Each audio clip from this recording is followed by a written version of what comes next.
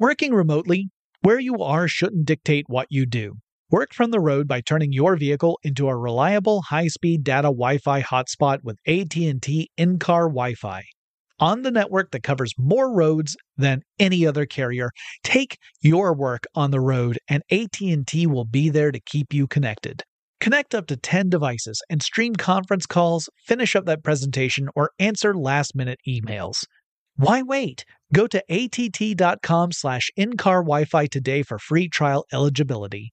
Based on independent third-party data, number of devices varies by manufacturer. Always pay careful attention to the road and don't drive distracted. Wi-Fi hotspot intended for passenger use only when vehicle is in operation. Compatible device and vehicle required. We all can't help but wonder what adventure lies just over the next ridge. A Nissan Rogue, Nissan Pathfinder, or Nissan Armada will take you there. If you're taking on your adventure in a new 2024 Nissan Rogue, class-exclusive Google built-in is your always updating assistant to call on for almost anything. Google Assistant, Google Maps, and Google Play Store are built right into the 12.3-inch HD touchscreen infotainment system of the 2024 Nissan Rogue. Nissan's SUV has the capabilities to take you where you want to go. Learn more at nissanusa.com. No surprise here, but you know I gotta have my devices when I travel. I would be lost without my smartphone. I use it for directions, to find things to do, and most importantly, where to eat. I rely on it as a digital music player to enhance my experience as I explore a new place. Oh, and sometimes I even use it to make calls and stuff. That's the kind of traveler I am. And if you travel, you know what kind you are too. That's why you go with the Delta SkyMiles Platinum American Express card. If you travel, you know. eBay Motors is here for the ride. Your elbow grease, fresh installs, and a whole lot of love transformed 100,000 miles and a body full of rust into a drive entirely its own. Brake kits, LED headlights, whatever you need, eBay Motors has it. And with eBay Guaranteed Fit, it's guaranteed to fit your ride the first time, every time, or your money back. Plus, at these prices, you're burning rubber, not cash. Keep your ride or die alive at ebaymotors.com. Eligible items only. Exclusions apply. Get in touch with technology with Tech Stuff from HowStuffWorks.com.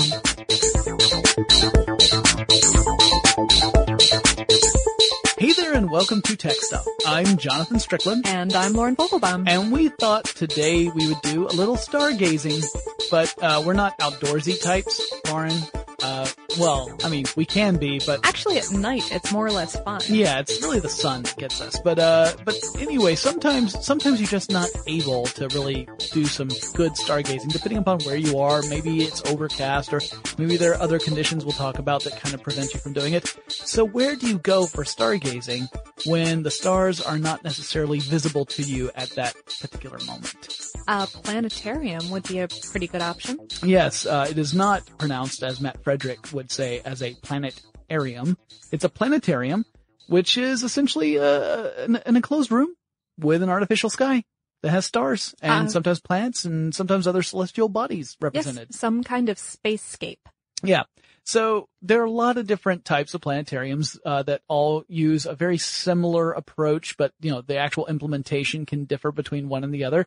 But we wanted to talk more about all of the kind of history that built into coming up to the planetariums, as well as how they actually work, right? We didn't want to just explain it's a projector and then go in from there. I mean, because y'all, basically it's a projector. Yeah, so we could just say it's a projector. And if you know how a projector Episode works, over. Yeah, we're done. Good All night. right. It's a Friday, so we're ready to go home. But no, we wanted to actually talk about the history of planetariums because it's a fascinating story. I mean, obviously, as a species, humans have been fascinated with the heavens since before recorded history. I mean, this is something that we've obviously been really amazed by over thousands of years. It's pretty amazing. And what's interesting is that there have been lots of different attempts to create an indoor version of this experience, because it's not always convenient to go outside and do all your work. And based upon thousands of years of observations, we got pretty good at figuring out how to represent the night sky in a way that was accurate, even with the movement of things like planets and the moon and the sun, And etc. the Earth itself. Yeah, I mean, it took us a while to figure that part out, that the Earth itself was moving and not, say, everything else was moving around the Earth. And depending upon whom you are, you might still argue that. Thinking of a specific documentary that Janeway was the voice for. Anyway, so assuming you're not having this geocentric view, even that would allow you to see that the heavens move in a very predictable way. It may take a long time for a particular cycle to happen, but once you know what those cycles are, you could predict, make observations that would end up either verifying or negating the previous guesswork, and eventually you make it into a science. So, why are planetariums themselves awesome? Well, for one, you get to look at the stars even if, again, you are in a place where you can't normally see them. Like here in Atlanta, we get a lot of what's called light pollution. Mm-hmm. So that's just any major city tends to have this where you've got lots of lights that are on at night, and that tends to drown out some of the stars. You can't see the fainter ones. You really only see the brightest ones that are in the sky.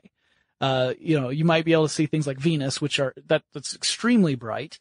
And you might see some of the major stars and some of the major constellations, but you're missing out on a lot. Oh, certainly. So unless you go way out into the middle of nowhere where there aren't so many lights, or you happen to live someplace that has really strict rules about the lights at night, because there are a few of those places, you probably can't see that many. And even in those places, it sometimes rains. Yep, Or yep. gets cloudy. Yeah, it turns out clouds really inhibit the stargazing activities. Also, the sky over the southern hemisphere is different than that over the northern hemisphere. So, if you don't travel back and forth pretty frequently between the two, Yeah, if you're you missing don't, out. if you don't cross the line over at the equator, and shout out to all my Navy buddies who do, if you don't do that frequently, yeah, you miss out on the way the sky looks in the southern hemisphere, or if you live in the southern hemisphere, the northern hemisphere. So Yeah, shout out to our New Zealand listeners. There's a lot of you. Yeah, there's actually quite a few of you. I will not confuse you with the Australian listeners. Please don't. We love all of you equally. So if you've never been there, but you want to see what the sky looks like, a planetarium, some of them anyway, can accommodate you. A lot of them have the capability of showing the stars over any particular point on Earth. Like, that's how sophisticated they've become. Mm-hmm. So not only that, but many of them can also show you what the sky would look like on any given date. So you might say, well, what did the sky look like yesterday? What will it look like tomorrow? What will it look like in a century? What will it look like 100 centuries from now? What did it look like back in the day that Shakespeare wrote his plays? Like, you could do any of those things, and by plugging in some numbers, the computers that handle the calculations for most of these devices, not all of them, some of them are a little older, but most of them can take that into consideration and actually determine what the position of the planets would be on any given date, the stars, etc., which is pretty awesome. Yeah. They can also be used to teach celestial navigation, and they certainly were used for that purpose during World War II. Very useful, especially if you can't always depend upon instruments to be able to get around. Yeah. Also, it teaches astronomy. Which, yeah. I almost left that out of the notes. And I was like, yeah, that's a big deal. I guess that's a thing. Yeah. So, obviously the astronomers out there, if you want to be able to identify various star clusters, things like that, and a lot of these have special projectors that will show things like the Milky Way galaxy or other nebula or things like that. And that's important. Oh, sure. But we will get into that later on. Let's talk for right now about the history of these devices, because people have been painting the sky on ceilings, for basically ever. Yeah, like I got a cousin who has the glow-in-the-dark ones that's been on her bedroom ceiling since she was 4. So yeah. Also, there's a star map on the ceiling of the tomb of the Egyptian official Senenmut that dates from 1500 BCE. That does predate my cousin. So a little bit. Your argument is valid.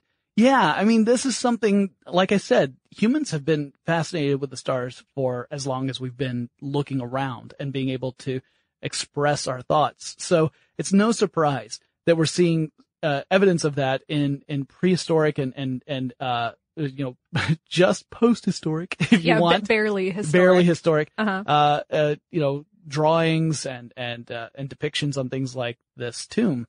And then we have some early examples of what could be something like a planetarium from the Arabic world, right? Right. There were Arabic tents made with holes in the fabric to let outside light shine through, representing each star, or each star as they knew them in that time. Mm-hmm. Described in European history circa the 1200s or so. And so that's a good while back.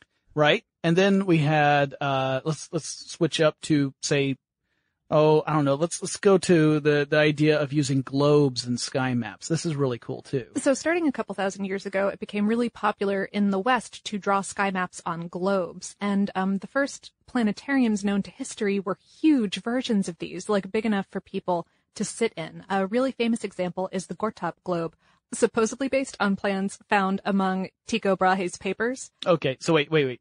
Tycho Brahe? I've always heard Tycho Brahe. Where'd you hear Tycho Brahe? One of my astronomy professors in college called him Tycho. That's good enough for me. So I know that the Penny Arcade dude calls himself Tycho. Sure. But hey, we're going with an astronomy professor's approach. I'm all right with bowing to authority on this one. We'll go with Tycho. He had a really impressive beard, so that also, I mean, that's like credentials in the astronomy world. So that's totally cool. So that was built in the mid 1600s in what's now Germany, and it was large enough for like 12 people to sit in on these circular benches that were around a table, where refreshments could be served, obviously. Oh yeah. So the object, this globe, was about 10 feet or 3 meters in diameter, and the stars in it were these gilded, spangled fixtures in the inside surface of the globe that were illuminated by a lamp that would sit on the table along with your, snacky cakes. Interesting. So it's like if you look at a regular globe, that's something that we look at on the outside surface. Mm-hmm. Obviously that's, representing the Earth, but this is one where we would go on the inside and we're looking at the inner wall, which is representing the heavens. The heavens, right. And the outside of it was actually painted like the Earth. Wow. It had all of the continents and everything on it. That's pretty cool. That whole globe shell could rotate around the viewers thanks to some water-powered machinery, and it took some 10 years to build and weighs like 3 tons. Wow. Despite which it was moved to St. Petersburg as a gift to Peter the Great in 1717.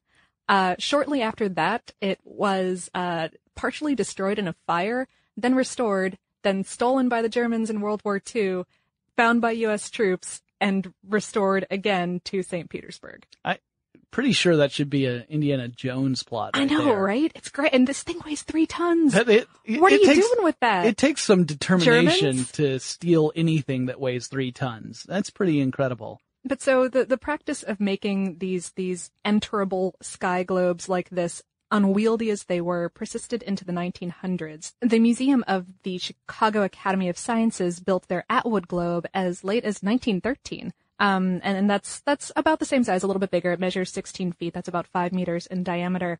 And shows 692 stars plus the planets in our solar system as holes through which outside light can shine. It's electric, and the shell can spin once every 8 minutes around viewers. Interesting. And so this is kind of, it's like it's taking a note back from those old Arabic tents, right? The light's coming from outside, shining through holes, and that's what represents the stars, very much like those tents that had the holes pinpricked through the tent canvas. Right. Of course, this depends on either, in this case, probably electric lights outside, or in the case of those tents, having a good source of sunlight in order to see what's going on. Right.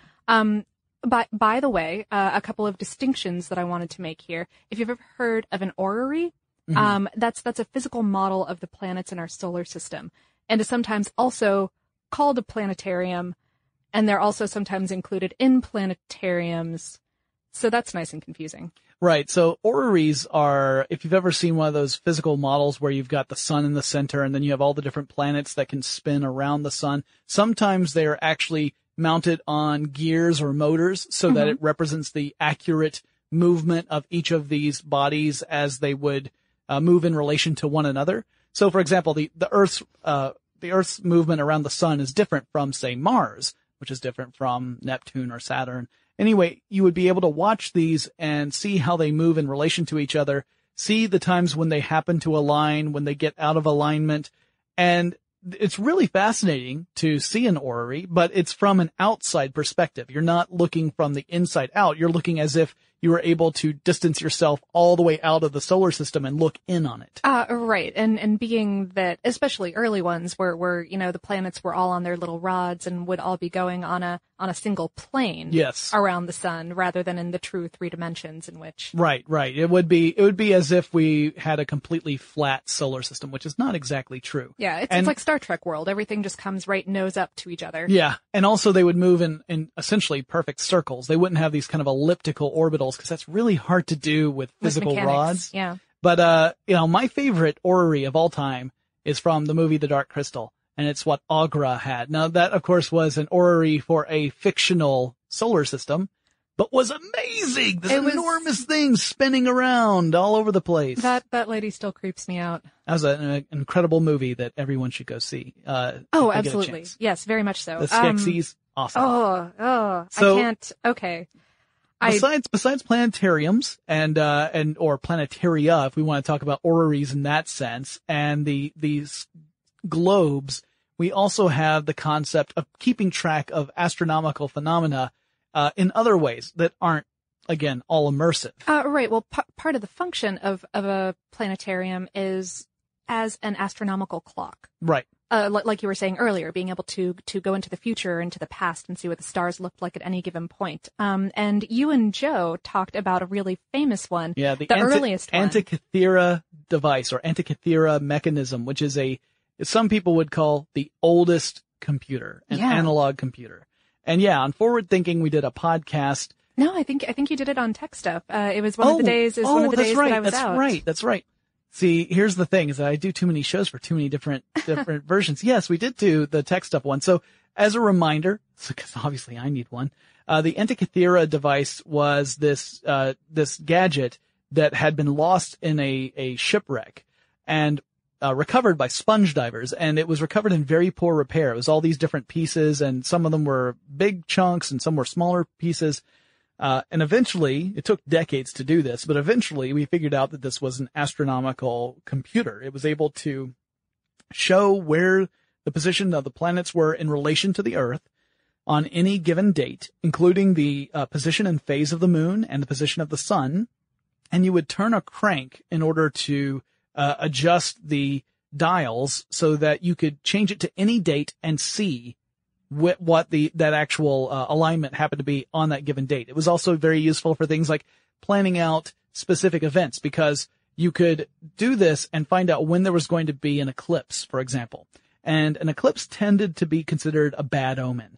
So you might think, hey, this big festival we want to have would happen to fall on an eclipse. So we're going to have a special festival that's going to be 3 weeks earlier so that we don't have to worry about that. Mm-hmm. Or an Olympics event. That would be another example. So it was really super cool. However, again, this was something that was relatively small. We're talking about like the size of a large book. And so you're looking at these dials rather than, again, being immersed in the experience. But it was really useful for checking out, what a planetary alignment would be on any given date. Because again, they understood that the movements of the planets were regular. Were predictable. And cyclical, yeah. And so they were able to do this. And I don't want to minimize how difficult this was. They had to build exact gear ratios to represent the movement of all these planets. And when you're hand machining those. Yeah. Oof. Yeah. An incredible amount of precision is required. And sometimes, you would have to have things move backwards a little bit and then move forwards because, from our perspective, that's the way things seem to be moving. So really, really complicated stuff. But still, again, that's not quite an astronomical clock. It's very similar to one. Once we looked at actual astronomical clocks, those look like clocks, but they happen to have either a dial or sometimes it's a little physical representation of what the planetary alignments are going to be, or the phase of the moon or whatever. These have been popular since the Middle Ages. So there were also some of those posh sky globes that could hypothetically predict the movement of celestial bodies. Archimedes is said to have had one back around 250 BCE. Right. So probably true. A lot of stuff about that time period. difficult for us to verify. No one knows. But I'm willing to believe it because they were wicked smart. So, yeah, again, we're still talking about stuff that lets you look at it. It doesn't surround you like the crazy, the globes where you would walk inside and take a seat. But that's what leads us to the more modern day planetarium. That would require projection. Yes. And not like standing in the middle and projecting out by speaking more loudly. We're talking about light projection here. Yeah. But before we get into that, hey, Jonathan, do you think it's about time for us to take a quick break for a word from our sponsors? That would be an excellent notion. Working remotely, where you are shouldn't dictate what you do. Work from the road by turning your vehicle into a reliable high-speed data Wi-Fi hotspot with AT&T in-car Wi-Fi. On the network that covers more roads than any other carrier, take your work on the road and AT&T will be there to keep you connected. Connect up to 10 devices and stream conference calls, finish up that presentation, or answer last-minute emails. Why wait? Go to att.com/in-car Wi-Fi today for free trial eligibility. Based on independent third-party data, number of devices varies by manufacturer. Always pay careful attention to the road and don't drive distracted. Wi-Fi hotspot intended for passenger use only when vehicle is in operation. Compatible device and vehicle required. No surprise here, but you know I gotta have my devices when I travel. I can't fly without my portable chargers and noise-canceling headphones keeping me immersed, and I'd be lost without my smartphone. In a new place, it's my connection to the familiar. I rely on it to get directions around town. I use my smartphone to look up things to do or, most importantly, where to eat. In countries where I don't speak the language, my phone becomes a universal translator. And heck, it can double as a digital camera, giving me the opportunity to snap unforgettable pictures of the sights that inspire me and fill me with joy. That's the kind of traveler I am. And if you travel, you know what kind you are too. That's why you go with the Delta SkyMiles Platinum American Express card. If you travel, you know. A spirit of adventure lives inside of us. Nissan's SUVs have the capabilities to transform your spirit of adventure into actual rubber meets the road into the wild, true blue real-life adventure. You just need a Nissan and a plan. Or better yet, just a Nissan. You can hop into a Nissan Rogue and discover what comes next. Don't worry. The Nissan Rogue has your back. Class-exclusive Google built-in is your always updating assistant to call on for almost anything. Just climb in and go. No need to connect your phone. Google Assistant, Google Maps, and Google Play Store are built right into the 12.3-inch HD touchscreen infotainment system of the new 2024 Nissan Rogue. No matter where you roam, you'll stay connected to home. Life is one huge adventure, and every day is a little one. No matter if the ride you're on is big or small, a Nissan Rogue, Nissan Pathfinder, or Nissan Armada can elevate your adventure and push your limits to something new. Your next adventure is waiting for you. Get in a Nissan SUV and go. Learn more at nissanusa.com. Welcome to 500 Greatest Songs, a podcast based on Rolling Stone's hugely popular, influential, and sometimes controversial list. I'm Brittany Spanos. And I'm Rob Sheffield. We're here to shed light on the greatest songs ever made and discover what makes them so great. From classics like Fleetwood Mac's Dreams to the Ronettes' Be My Baby, and modern-day classics like The Killer's Mr. Brightside. Listen to Rolling Stone's 500 Greatest Songs on the iHeartRadio app, Apple Podcasts, or wherever you get your podcasts. Okay, so projectors, planetarium. All right, the first one was installed on a rooftop in Jena, Germany, and I apologize. I suppose it would be Jena, Germany. The J is generally pronounced like a Y. I didn't look it up. Well, Jacob would be Jakob. Johann. I see where you're going, and yeah. I approve. I'm guessing it's Jena. Any of our German listeners who would like to reprimand me on my pronunciation, feel free, because I should know better at this point. But it was an optical projector, so it actually used light and lenses to project images of stars on a curved surface, the inside of a dome. Of a room. Mm-hmm. Yeah. So this dates all the way back to 1913 for the earliest of the plans. That's when a man named Oskar von Miller commissioned the device for the Deutsche Museum in mind. So the idea to actually use projection was agreed upon in 1914. There was this big meeting. And generally speaking, most people credit an engineer by the name of Walter Bausfeld, who came up with this idea to use a projector. He was working with a company called Carl Zeiss, which was an optics company. Still is, in fact. Still is. That's very true. Yes. And they decided that they would use this kind of approach. They decided that they wanted to use something that was fairly new. The idea of a new source of light for people at that time. Oh, well, their original idea here was to use those fancy newfangled light bulbs. Yeah. As instead of a pinprick, instead of having a pinhole for each light source, they wanted to use a light bulb for each star. And they very quickly realized how complex and expensive and terrifying that would be, especially if you want to be able to move your field of vision. Right. So if you had all these stars in fixed positions on this dome, how do you move them if you want to? If you want to move the entire ceiling, right. And that's not good. Can you imagine the heat generated from those old bulbs too? All of those things. So this one engineer, Walter, supposedly said, hey, why don't we put the light in the middle and then shine it out on the inside, as opposed to poking holes on the inside and putting these light bulbs through? And people said, you're crazy, except for another engineer. And this is a very interesting and tragic story. There's actually a really good documentary that we'll talk about. But there's an engineer named Rudolf Straubel, who expanded upon Bausfeld's suggestion. He actually said, wait, this is a great idea. We can use a projector, and not only can the projector show things like the position of planets, which was that was kind of the initial approach, was, well, we can show the planets this way. So no, we can actually show the stars this way too. We don't have to just rely on this as being a way of showing the planets. And they all began to work on this. Now, Straubel would eventually leave the museum and his position working on this project because he refused to divorce his Jewish wife. Oh. So this was the rise of the Nazis in Germany at the time. Yeah. And there's a documentary called Planetarium that really follows this. And the general perspective on Planetarium is that Straubel was actually a major contributor to this first planetarium, but his work was all but erased by the Nazis. And then the Nazis' attempts to erase it were then subsequently erased. Oh, wow. Partly because the company, the Zeiss company, got split into two companies after World War II. Half of it was in East Germany, the other half in West Germany.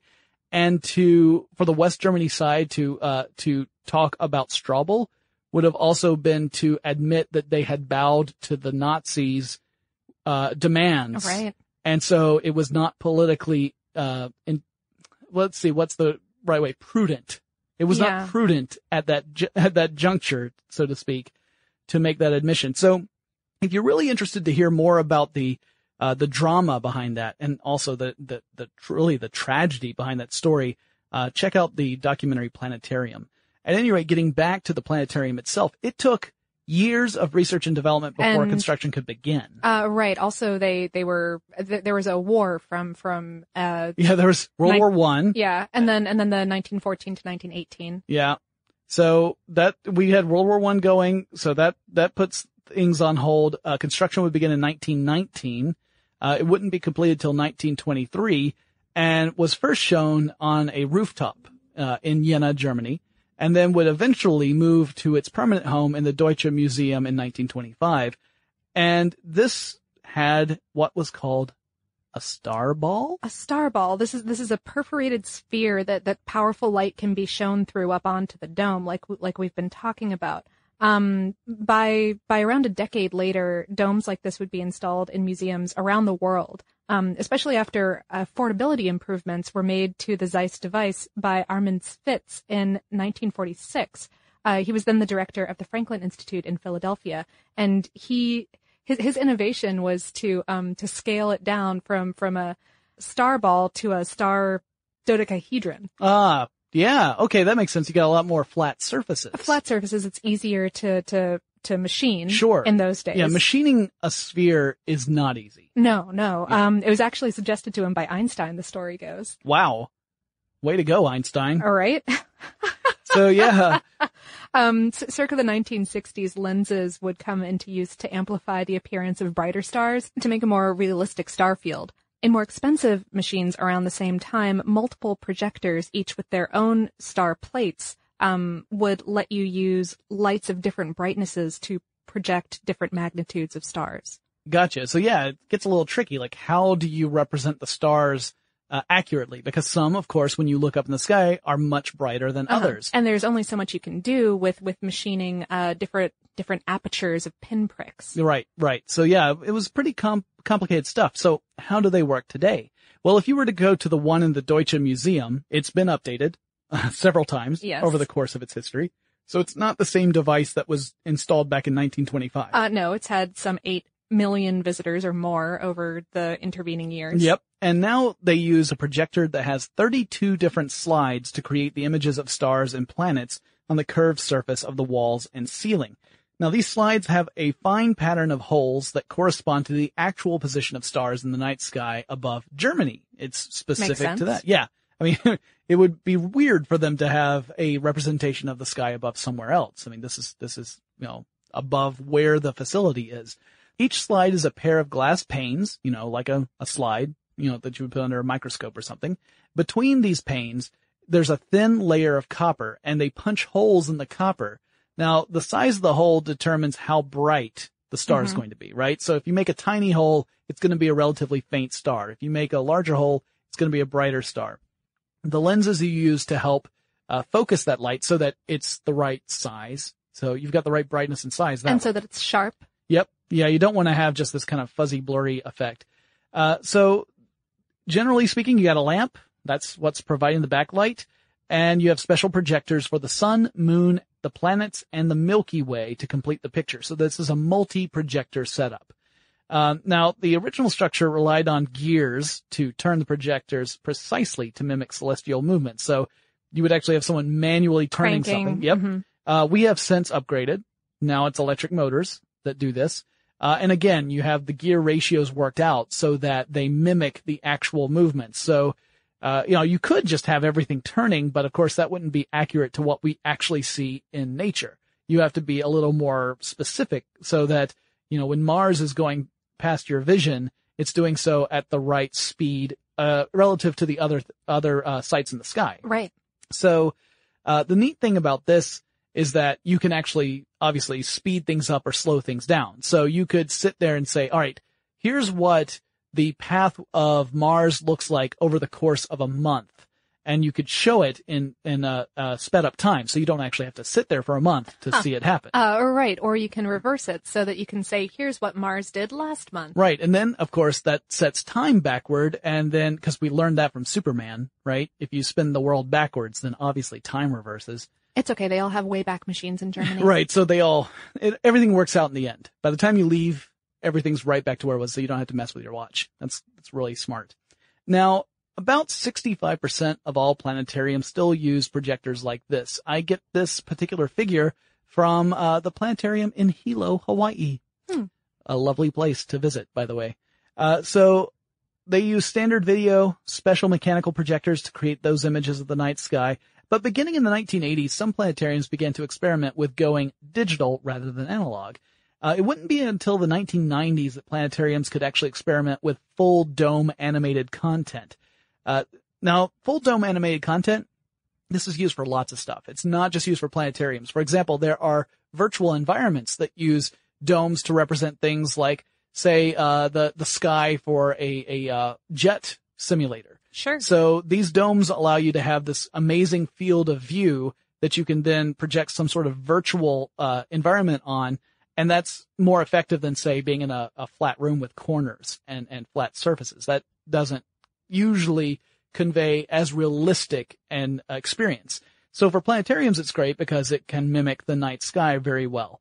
Now, this full dome approach meant that you could have some really cool effects, but it also comes with some challenges. It's not always easy to do. If you're using a multi-projector approach, for example, you have to make sure that all of the edges are going to line up with each other so that you don't have any kind of wackiness in between. Right, exactly. So let's say that you have a projector that is a certain, like if you look at the dome as kind of a pie, so you think of a slice of that pie, one projector is responsible for that slice, the next projector is responsible for the slice next to that.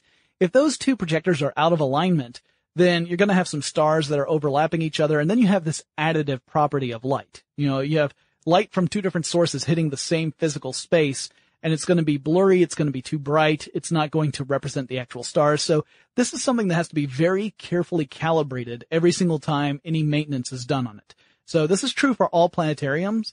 It's not just for the ones that are multi-projector, but multi-projector in particular, you have to make these considerations. Yeah, they generally still call it a star ball, by the way, this kind of a spherical construction into which all of these projectors are sat is still called a star ball. I think star ball is a really great word. Star ball just, it sounds like something out of Katamari Damacy to me, which I think is why I'm so fond of it. I was thinking it sounds like a John Carpenter movie, but maybe I'm thinking Starman. Working remotely, where you are shouldn't dictate what you do. Work from the road by turning your vehicle into a reliable high-speed data Wi-Fi hotspot with AT&T in-car Wi-Fi. On the network that covers more roads than any other carrier, take your work on the road and AT&T will be there to keep you connected. Connect up to 10 devices and stream conference calls, finish up that presentation, or answer last-minute emails. Why wait? Go to att.com/in-car Wi-Fi today for free trial eligibility. Based on independent third-party data, number of devices varies by manufacturer. Always pay careful attention to the road and don't drive distracted. Wi-Fi hotspot intended for passenger use only when vehicle is in operation. Compatible device and vehicle required. No surprise here, but I gotta have my devices when I travel. I can't fly without my portable chargers and noise-canceling headphones keeping me immersed, and I'd be lost without my smartphone. In a new place, it's my connection to the familiar. I rely on it to get directions around town. I use my smartphone to look up things to do, or, most importantly, where to eat. In countries where I don't speak the language, my phone becomes a universal translator. And heck, it can double as a digital camera, giving me the opportunity to snap unforgettable pictures of the sights that inspire me and fill me with joy. That's the kind of traveler I am. And if you travel, you know what kind you are too. That's why you go with the Delta SkyMiles Platinum American Express card. If you travel, you know. A spirit of adventure lives inside of us. Nissan's SUVs have the capabilities to transform your spirit of adventure into actual rubber meets the road into the wild, true blue real-life adventure. You just need a Nissan and a plan. Or better yet, just a Nissan. You can hop into a Nissan Rogue and discover what comes next. Don't worry. The Nissan Rogue has your back. Class-exclusive Google built-in is your always-updating assistant to call on for almost anything. Just climb in and go. No need to connect your phone. Google Assistant, Google Maps, and Google Play Store are built right into the 12.3-inch HD touchscreen infotainment system of the new 2024 Nissan Rogue. No matter where you roam, you'll stay connected to home.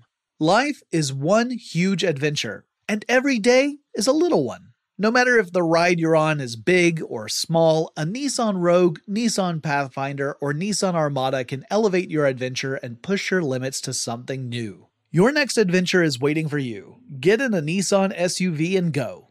Learn more at nissanusa.com. Welcome to 500 Greatest Songs, a podcast based on Rolling Stone's hugely popular, influential, and sometimes controversial list. I'm Brittany Spanos. And I'm Rob Sheffield. We're here to shed light on the greatest songs ever made and discover what makes them so great. From classics like Fleetwood Mac's Dreams to the Ronettes' Be My Baby, and modern-day classics like The Killer's Mr. Brightside. Listen to Rolling Stone's 500 Greatest Songs on the iHeartRadio app, Apple Podcasts, or wherever you get your podcasts. So yeah, it's pretty cool. I mean, obviously, if you want to have a planetarium, one of the concerns you have is that you want it to be really dark. You don't want to have any kind of other light bleeding into it because that's going to interrupt the actual view that you want. Right. Also, you could go with a single projector, which would be at the center of the planetarium. So you've got a projector that's right in the very middle. Now, one thing that you have to keep in mind, there's a drawback there. You can't stand in the middle because that's where the actual projector is. These things, by the way, cost lots of money. Mm-hmm. Sometimes hundreds of thousands of dollars. So generally speaking, if you're in a planetarium that has a single projector, there tends to be like railings and things like that so that you can't get too close and mess with it. I remember standing right next to one for a commercial for a science fiction convention back when I was 13 years old, and I had never been more terrified in my life that I was going to end up bankrupting my parents by accidentally falling against this planetarium projector. But yeah, it's usually blocked off. It takes up that center space. So one thing you got to keep in mind is that takes up potential place for people to sit. However, sitting in the center of a planetarium is rarely the best seat. So usually you just make use of the outer edge as much as you possibly can. But with that center single projector, you also don't have to worry about bleeding into other projectors. Assuming you've got one that's the master projector that handles everything, including the planets, the sun, the moon, all that stuff, you're good to go. You don't have to worry about those other issues of, are these things perfectly aligned? Because everything should be fine, assuming that the projector itself is in good working order. The multi-projector setups that I was talking about a second ago are in those star balls, but it sounds like, Jonathan, you're talking about a different kind of projector setup. Yeah, there are different ways you can do this. You can have the multi-projector all in the center, which is similar to that single projector I was just talking about. Right. Which may or may not have multiple lenses on it. In fact, it usually does have multiple lenses on it. So it can look a lot like the multi-projector setup. But there are other multi-projector setups where it leaves the center completely clear. And the way they do that is they set the projectors up along the inside perimeter of this dome, and they use mirrors to reflect the light from the projectors so that it hits the precise spots on the inside of the dome so you get that starry night appearance. Okay. Mm-hmm. So yeah, there are multiple. The nice thing is that once you know the actual movement of the celestial bodies and you're able to represent them accurately, there are multiple ways to actually achieve that. And that's the cool thing, is that we've seen lots of different approaches to this particular problem, and all of them work. They just work in different ways, which is pretty awesome. It just shows the ingenuity of people when it comes to, I want to represent this thing that's in nature. How do I do that? And people come up with completely different ideas that all work equally well, just in different ways.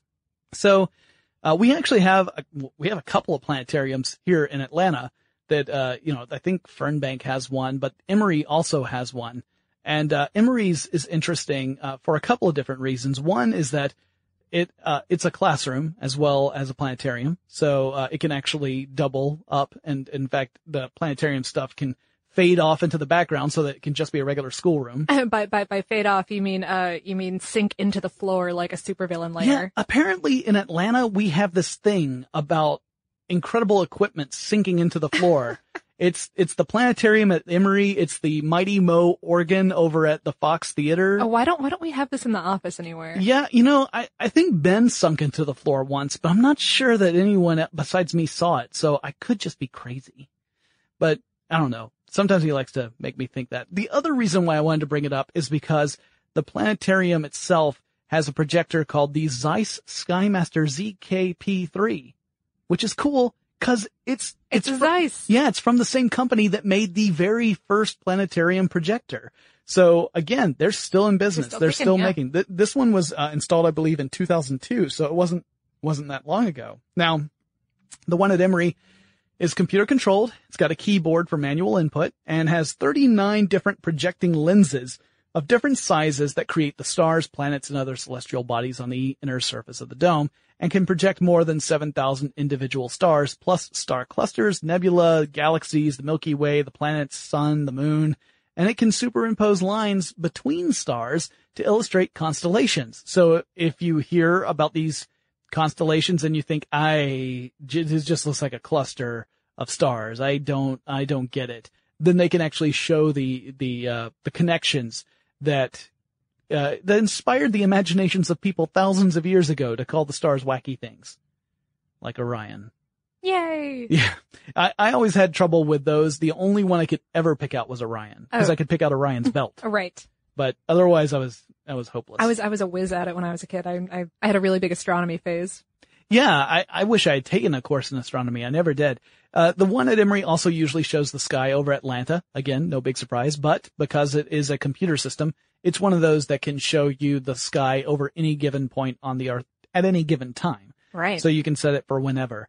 Now, the other cool thing about it is that it's connected to a 24-inch telescope that's on the building's rooftop, and they have a direct video feed from the telescope to the planetarium. So for astronomical events, you can go and, That's so cool. yeah, Just watch it and just watch it on the ceiling of this planetarium, which is, you could see a live event. They've hosted several live events there. Not all of them were some that you could watch through the telescope. Like, I'm pretty sure that the Mars rover landing, you probably couldn't see through the telescope. I cannot imagine that would be possible. No. But they do, show some interesting feeds from various sources. So these days, I mean, as impressive as that planetarium is, and as proud as I am as a native Atlantan that it's here, there are others that are even more sophisticated. Oh, yeah. We're talking 4K or 8K projectors. So, think of the general rule of thumb, and granted it's a rough rule of thumb, is 4K means 4 times the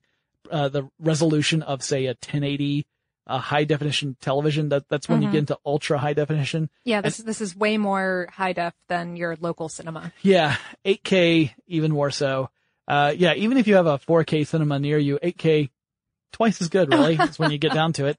Again, that's very rough. I mean, anyone who's a true videophile is cringing when I say this, but yeah, you can go and see planetariums that use 8K projectors. Some of them have full 3D effects at 60 frames per second, so you can actually feel like you're floating through space. They can take you on journeys all the way around the solar system and the galaxy. You've got data feeds from all over, like including space probes. It's pretty incredible stuff. Oh, yeah. Some of these things can show over 9,000 stars at a go backward and forward 10,000 years into the past and future, and take you so far beyond Earth to show any kind of data that we have anywhere in the universe. And you can composite the astronomers' data and artists' composites. Yeah, it's fantastic. I love the idea of also being able to see things like, here's what the night sky would look like if you were on Mars. Right. I mean, that's incredible stuff. I mean, clearly, most of us are not going to ever have the chance of looking at the stars from the surface of another planet. Or to go into the center of our galaxy and check out the black hole there. Yeah, I had plans and they got canceled. The other couple that was going to go with us, something came up. I hate it when that happens. Yeah, so rude. That's the nice thing about the planetariums is they give us this opportunity to journey to places we physically could not get to and really understand more about our galaxy and the way everything seems to work in relation to each other based upon our knowledge now. And the other nice thing about planetariums is that these facilities update as our understanding grows. Mm-hmm. So there are times when we might learn something that ends up affecting the way a planetarium is displaying the night sky. And it's pretty easy with digital projection to fix it. I mean, relatively. Yeah. And so you might even be able to watch something like, here's what a supernova looks like. And there have been events in the past where there've been amazing astronomical events, but many of them happened before most of us were alive. So it'd be really cool to be able to see those kind of representations. Things like, Halley's Comet as another good example, or, maybe if you wanted to see what it would look like with some of the other famous comets that have gone by, but you never got a chance when they actually happened. Maybe it was cloudy that day, or maybe you weren't born yet. It would give you the opportunity. So super cool stuff. Really interesting again to look into it. And the fact that so many different people have created similar but different approaches for this same purpose is really cool. I mean, it's rare when we talk about a technology where there are all these multiple pathways that get to the same destination. Usually we talk about convergence, where, competing technologies start to fall away until you have a clear front runner or maybe two possible ones. But with this, there are lots of different ways. Oh, yeah. And all of these interactions with multiple disciplines of bringing together the knowledge that we have been gathering over the centuries about the universe around us, along with the optics fields that have let us use these technologies to project stuff onto a ceiling. Yeah. it sounds so ludicrously simple when you say it that way. Right. But yeah, all you have to do is... It's really awe-inspiring. Go to a planetarium, guys. Yeah. Go to a planetarium. And especially if the projector is something that's in view, take a really good look at that thing, because send us pictures of it if they let you. They're pretty phenomenal. Yeah. Yeah. And if you work at a facility that has a planetarium and you think, hey, the tech stuff guys, they should really go and see this place, let us know, because we totally would go. Absolutely. Yeah. I mean, I like Pink Floyd as much as the next guy. So One of the planetariums in Atlanta would do a Pink Floyd show. Ah, I see. There would be little lasers that would go on inside and stuff. Not really my scene, actually. I like to reference it. But no, we really do find this kind of stuff fascinating. So guys, if there's a technology that you find fascinating, that you've always wanted to know more about, you want to know the history, you want to know how it works, you want to know the social implications, how is it culturally significant, anything like that, let us know. Send us an email. Our address is techstuff@discovery.com, or drop us a line on Facebook, Twitter, or Tumblr. Our handle at all three is TechStuffHSW, and we'll talk to you again really soon. For more on this and thousands of other topics, visit HowStuffWorks.com.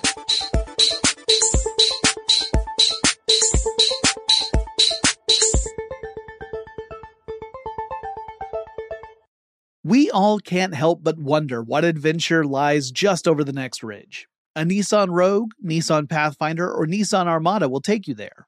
If you're taking on your adventure in a new 2024 Nissan Rogue, class-exclusive Google built-in is your always updating assistant to call on for almost anything. Google Assistant, Google Maps, and Google Play Store are built right into the 12.3-inch HD touchscreen infotainment system of the 2024 Nissan Rogue. Nissan's SUV has the capabilities to take you where you want to go. Learn more at nissanusa.com. Does money stress you out? Let Facet flip your financial chaos into clarity. Finding Facet immediately put us at ease. Facet's innovative approach to financial planning ensures your money works as hard as you do, enabling members to experience the joys of having your finances in order. And that makes us Facet for life now, I guess. Visit Facet.com, FACET.com to learn more. This ad is sponsored by Facet. Facet Wealth is an SEC registered investment advisor. This is not an offer to buy or sell securities, nor is it investment, legal, or tax advice. These testimonials are from current Facet members who are not compensated. All opinions are their own and not a guarantee of a similar outcome. Welcome to 500 Greatest Songs, a podcast based on Rolling Stone's hugely popular, influential, and sometimes controversial list. I'm Brittany Spanos. And I'm Rob Sheffield. We're here to shed light on the greatest songs ever made and discover what makes them so great. From classics like Fleetwood Mac's Dreams to the Ronettes' Be My Baby, and modern-day classics like The Killer's Mr. Brightside. Listen to Rolling Stone's 500 Greatest Songs on the iHeartRadio app, Apple Podcasts, or wherever you get your podcasts. Infiniti presents a new chapter in luxury, the premiere of the all-new 2025 Infiniti QX80, live March 20th from the Edge at Hudson Yards in New York City, featuring a performance by Jon Batiste. The all-new 2025 Infiniti QX80 is an SUV designed to help every passenger feel just right. Be the first to see it March 20th at 7 p.m. Eastern, only on iHeartRadio's YouTube channel. Save the date at new-QX80.com. Don't miss it. 2025 QX80 coming this summer.